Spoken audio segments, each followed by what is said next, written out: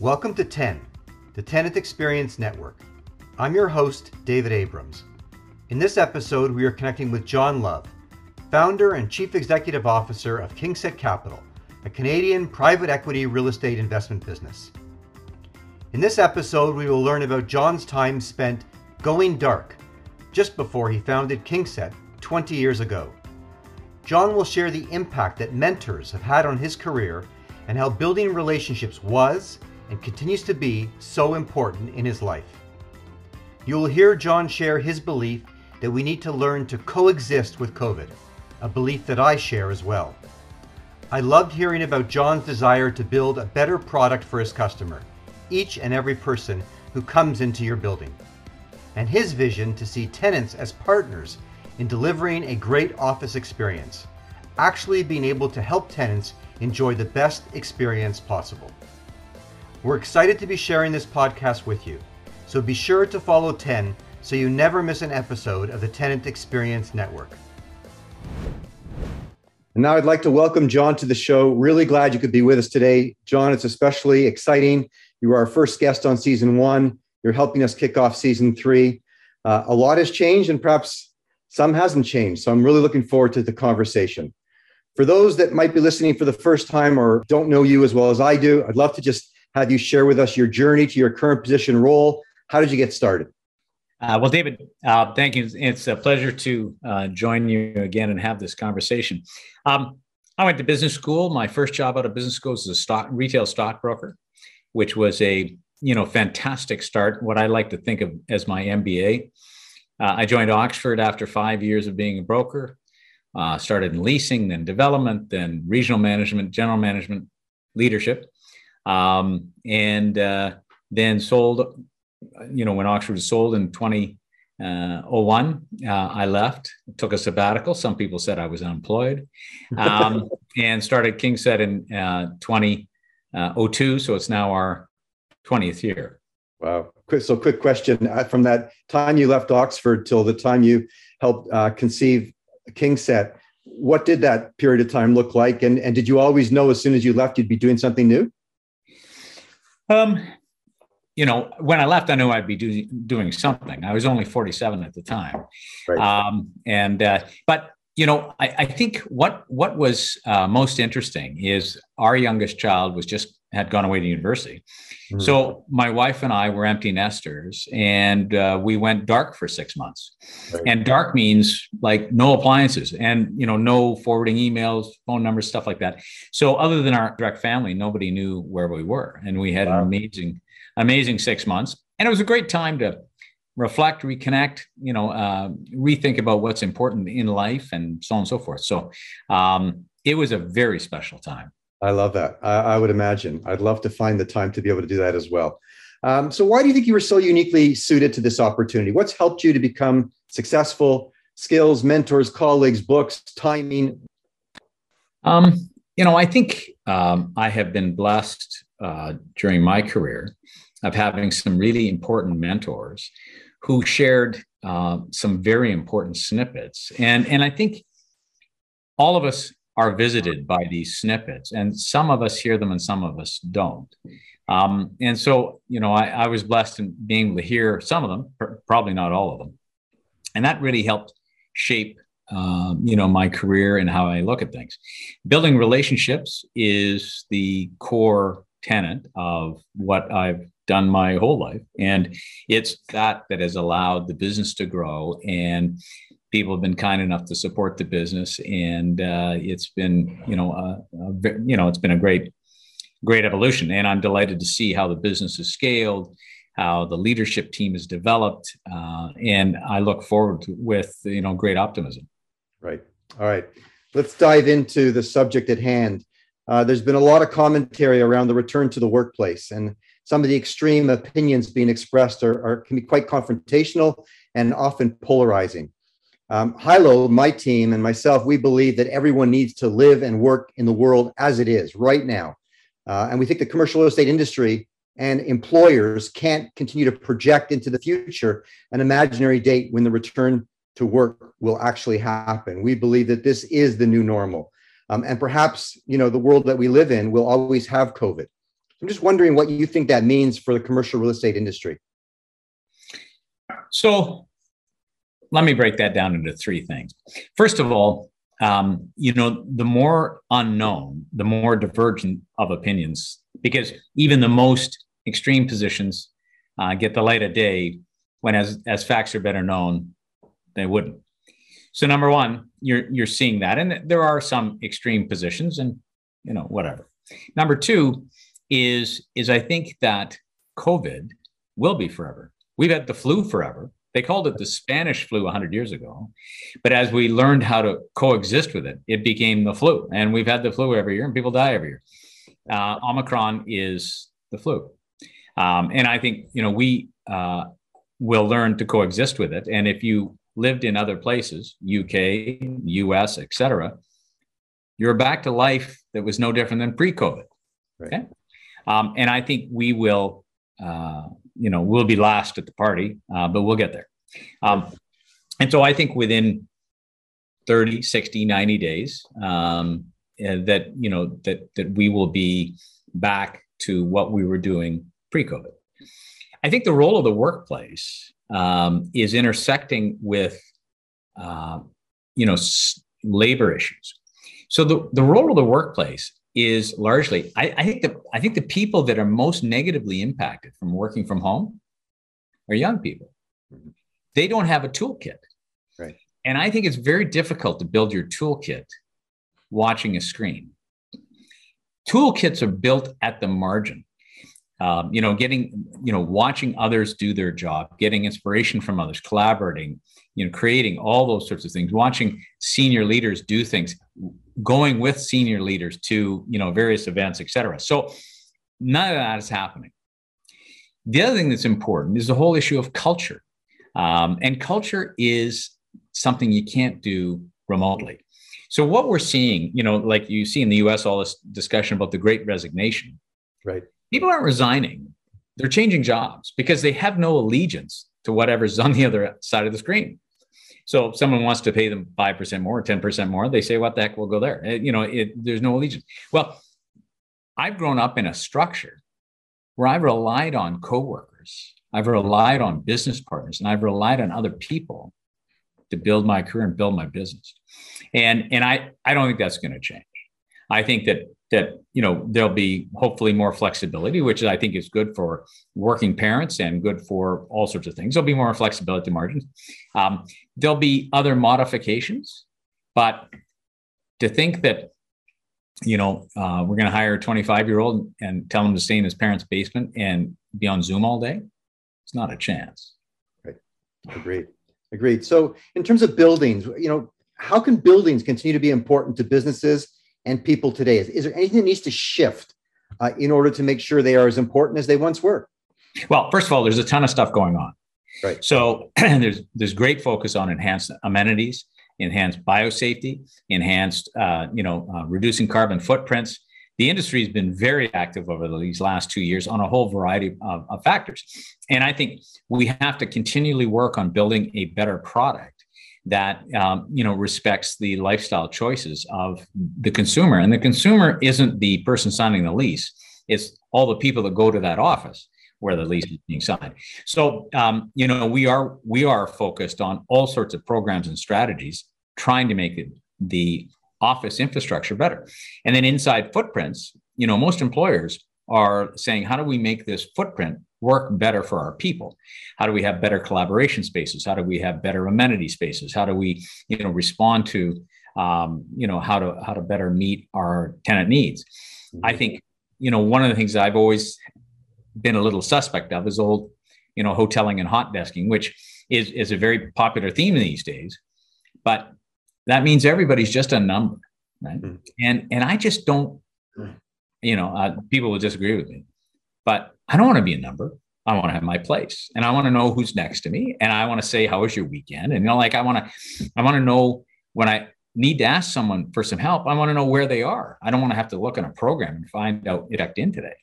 So I think there's all sorts of things that will take us back to, traditional team building and culture building, creativity, productivity, and all of those elements.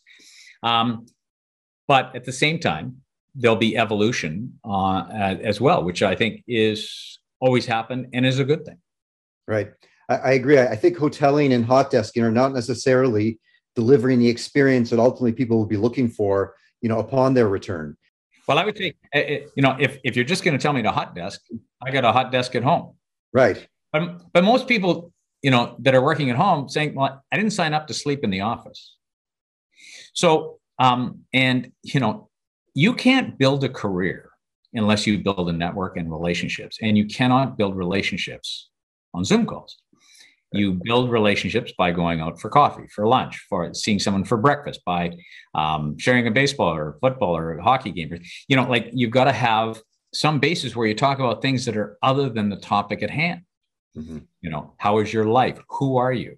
What can I do to make your life better? And that's what's missing with the two-dimensional relationship. Right. So what role, if any, do you think the building has in helping the employers that are your tenants to, create those experiences, to, attract and retain the best talent, and ultimately, to your point, create opportunities for collaboration, for inspiration, for building culture, et cetera? Well, it's the amenities. First of all, it's biosecurity. So, creating a safe environment. It is, we've got a big push on carbon neutrality. So, being a responsible building, then it is amenity, and having the right services in the building that can support the needs of all of the tenant customers. And it's all the range from, expanding our daycare offerings to, expanding our food offerings to, and so on and so forth. So those are all initiatives that we're working on and we'll continue to work on. We're actively serving customers in different buildings saying, what are your specific needs? And it's interesting, they're different from building to building. And, what we're trying to do is to make the workplace an ever better place to go. And to your point, you mentioned that you're seeing different themes emerge from building to building. In general, would you say you are engaging your key tenants in a much more meaningful way to truly understand how you can be a partner in their business? Well, I would say we've done this for some time, or at least tried to do this for some time. And perhaps it's more relevant today, or at least people speak about it more today. Right. But, I'd go back 20 years and saying, or longer, and say we were always interested. I mean, back in my Oxford days, 310 Max and the Oxford right. Advantage, we're always interested in how can we be more sticky to the population at hand? Because the focus on the CEO or CFO is, well, relevant, shouldn't be anyone's sole focus. Because the position that as a landlord you'd like to be in is when a leader talks to their people and say, we're considering moving, and everybody says, I don't want to move, I love it here. Right. That's been something we pursued, forever, because, the whole issue about how do you better, manage and affect the day, help the day of the customers. Nothing's changed. Yeah. And it's just a bit more topical today, and you see more written about it. But to me, it's no different. We continue to work on it, and there continually are advancements all the way from making elevators better, biosecurity, better amenities. It goes on and on. Right. Well, it may not have changed, but I think you'll agree that the market has certainly recognized even more so that buildings are really places for people. You spoke about people being the real customer, because let's face it, buildings that don't have a lot of people in them, they're not much of an asset at the end of the day without their people. So, well, I think if I might just say, one thing that employers are finding, and I think that this is going to be a much bigger theme as we go forward, is to attract the best and the brightest.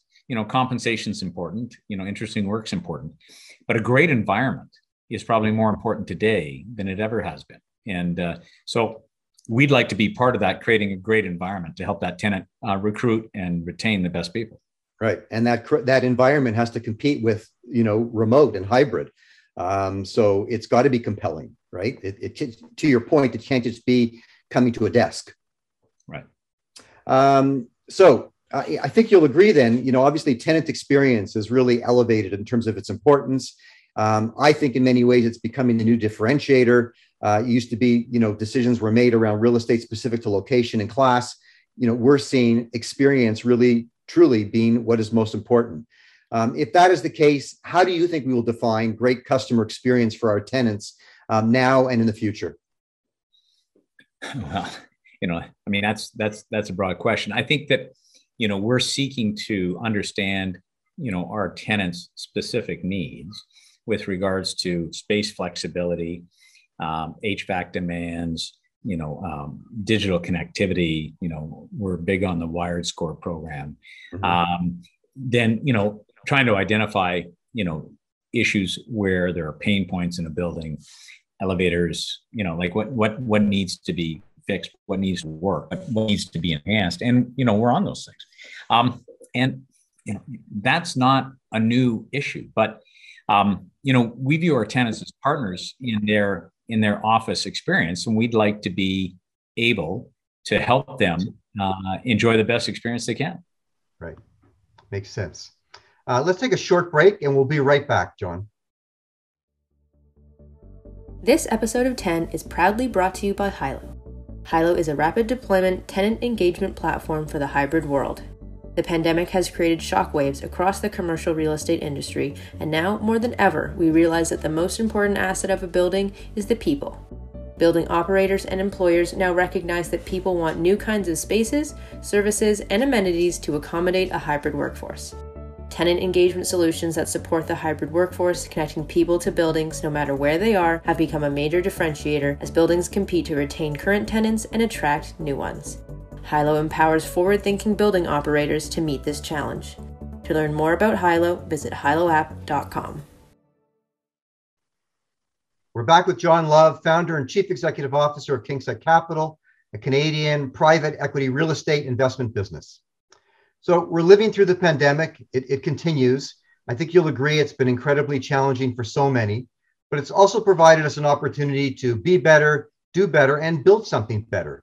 So I'm just curious, is there anything you can share, details about your business specifically, or some part of your business that you are reimagining to help reflect the new reality in the world we live in?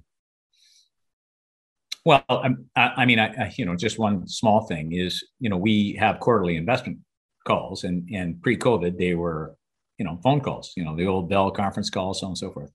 And, today we have a proper Zoom webinar, and all of that technology. So that whole presentation is way better for our investor public. So, that's one small change. I think that clearly we will use much more, we'll integrate Zoom into our everyday business lives much more aggressively. And there are, we'll all know there were times when you just phone somebody, now you Zoom them. And, that'll have an enhanced piece of communication. It's not the same as being together, but it's better than just a phone call. So I think we see, lots of small changes at the margin that, I think it will make a difference. And again, I'd like to think we're always evolving. So, I don't look at 2019 as a static state, the same as 1999. I mean, Lord knows they're totally different. So this has accelerated some technology adaptions, and some of which are really basic, like the ones I mentioned, and others that I think will make our businesses, faster, more nimble, and more able to respond. Right. Are you seeing any tenants coming forward and already beginning to reimagine their space? Are you working on any projects specifically in collaboration with your tenants? Are there some of your tenants requiring different types of space than they might ordinarily have utilized in the past? It's interesting. We're seeing kind of three buckets. Bucket A is, we're building what we designed in 2019, and that's what we're building. Bucket B is saying, we're really re-energizing certain spaces to do different things. And bucket C is, we're going to wait and see.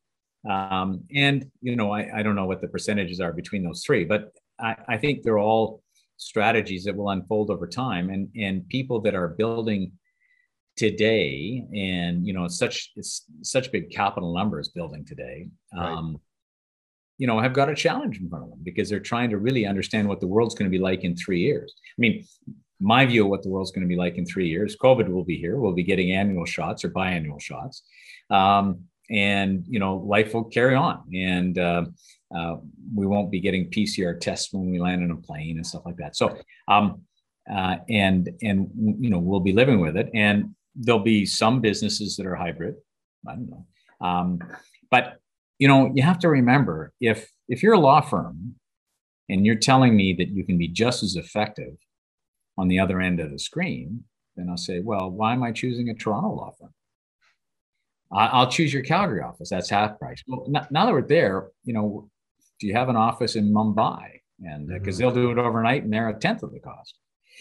So I think every business has to make sure they understand what their value proposition is, because they're going to hang on to their customers.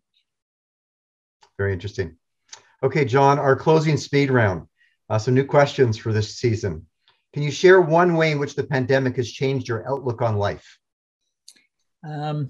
I guess, the disappointment with government leadership and the realization of how big an impact bad government leadership can have on our life. Right. What travel destination do you miss most? I think the world's a smaller place today, and it's not because of COVID, but it's because of the geopolitical tensions we find in Russia and China.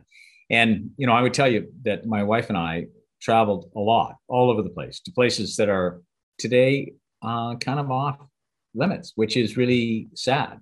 And so, I think what I consider a safe travel world is shrunk considerably. Right. Anything new on your bucket list that you would like to experience? Well, I have to tell you, anytime something goes on my bucket list, I just go do it. So I'm the wrong guy to ask. Okay. I've sort of never had a bucket list, because I've sort of think if it's a list of something you want to do, go do it. Right. Well, it's a good attitude to have. What's your favorite technology that is new to your life? So I would say, it's not a new technology, but it's new in adoption for me, is how much time we spend on FaceTime with my geographically diverse relatives.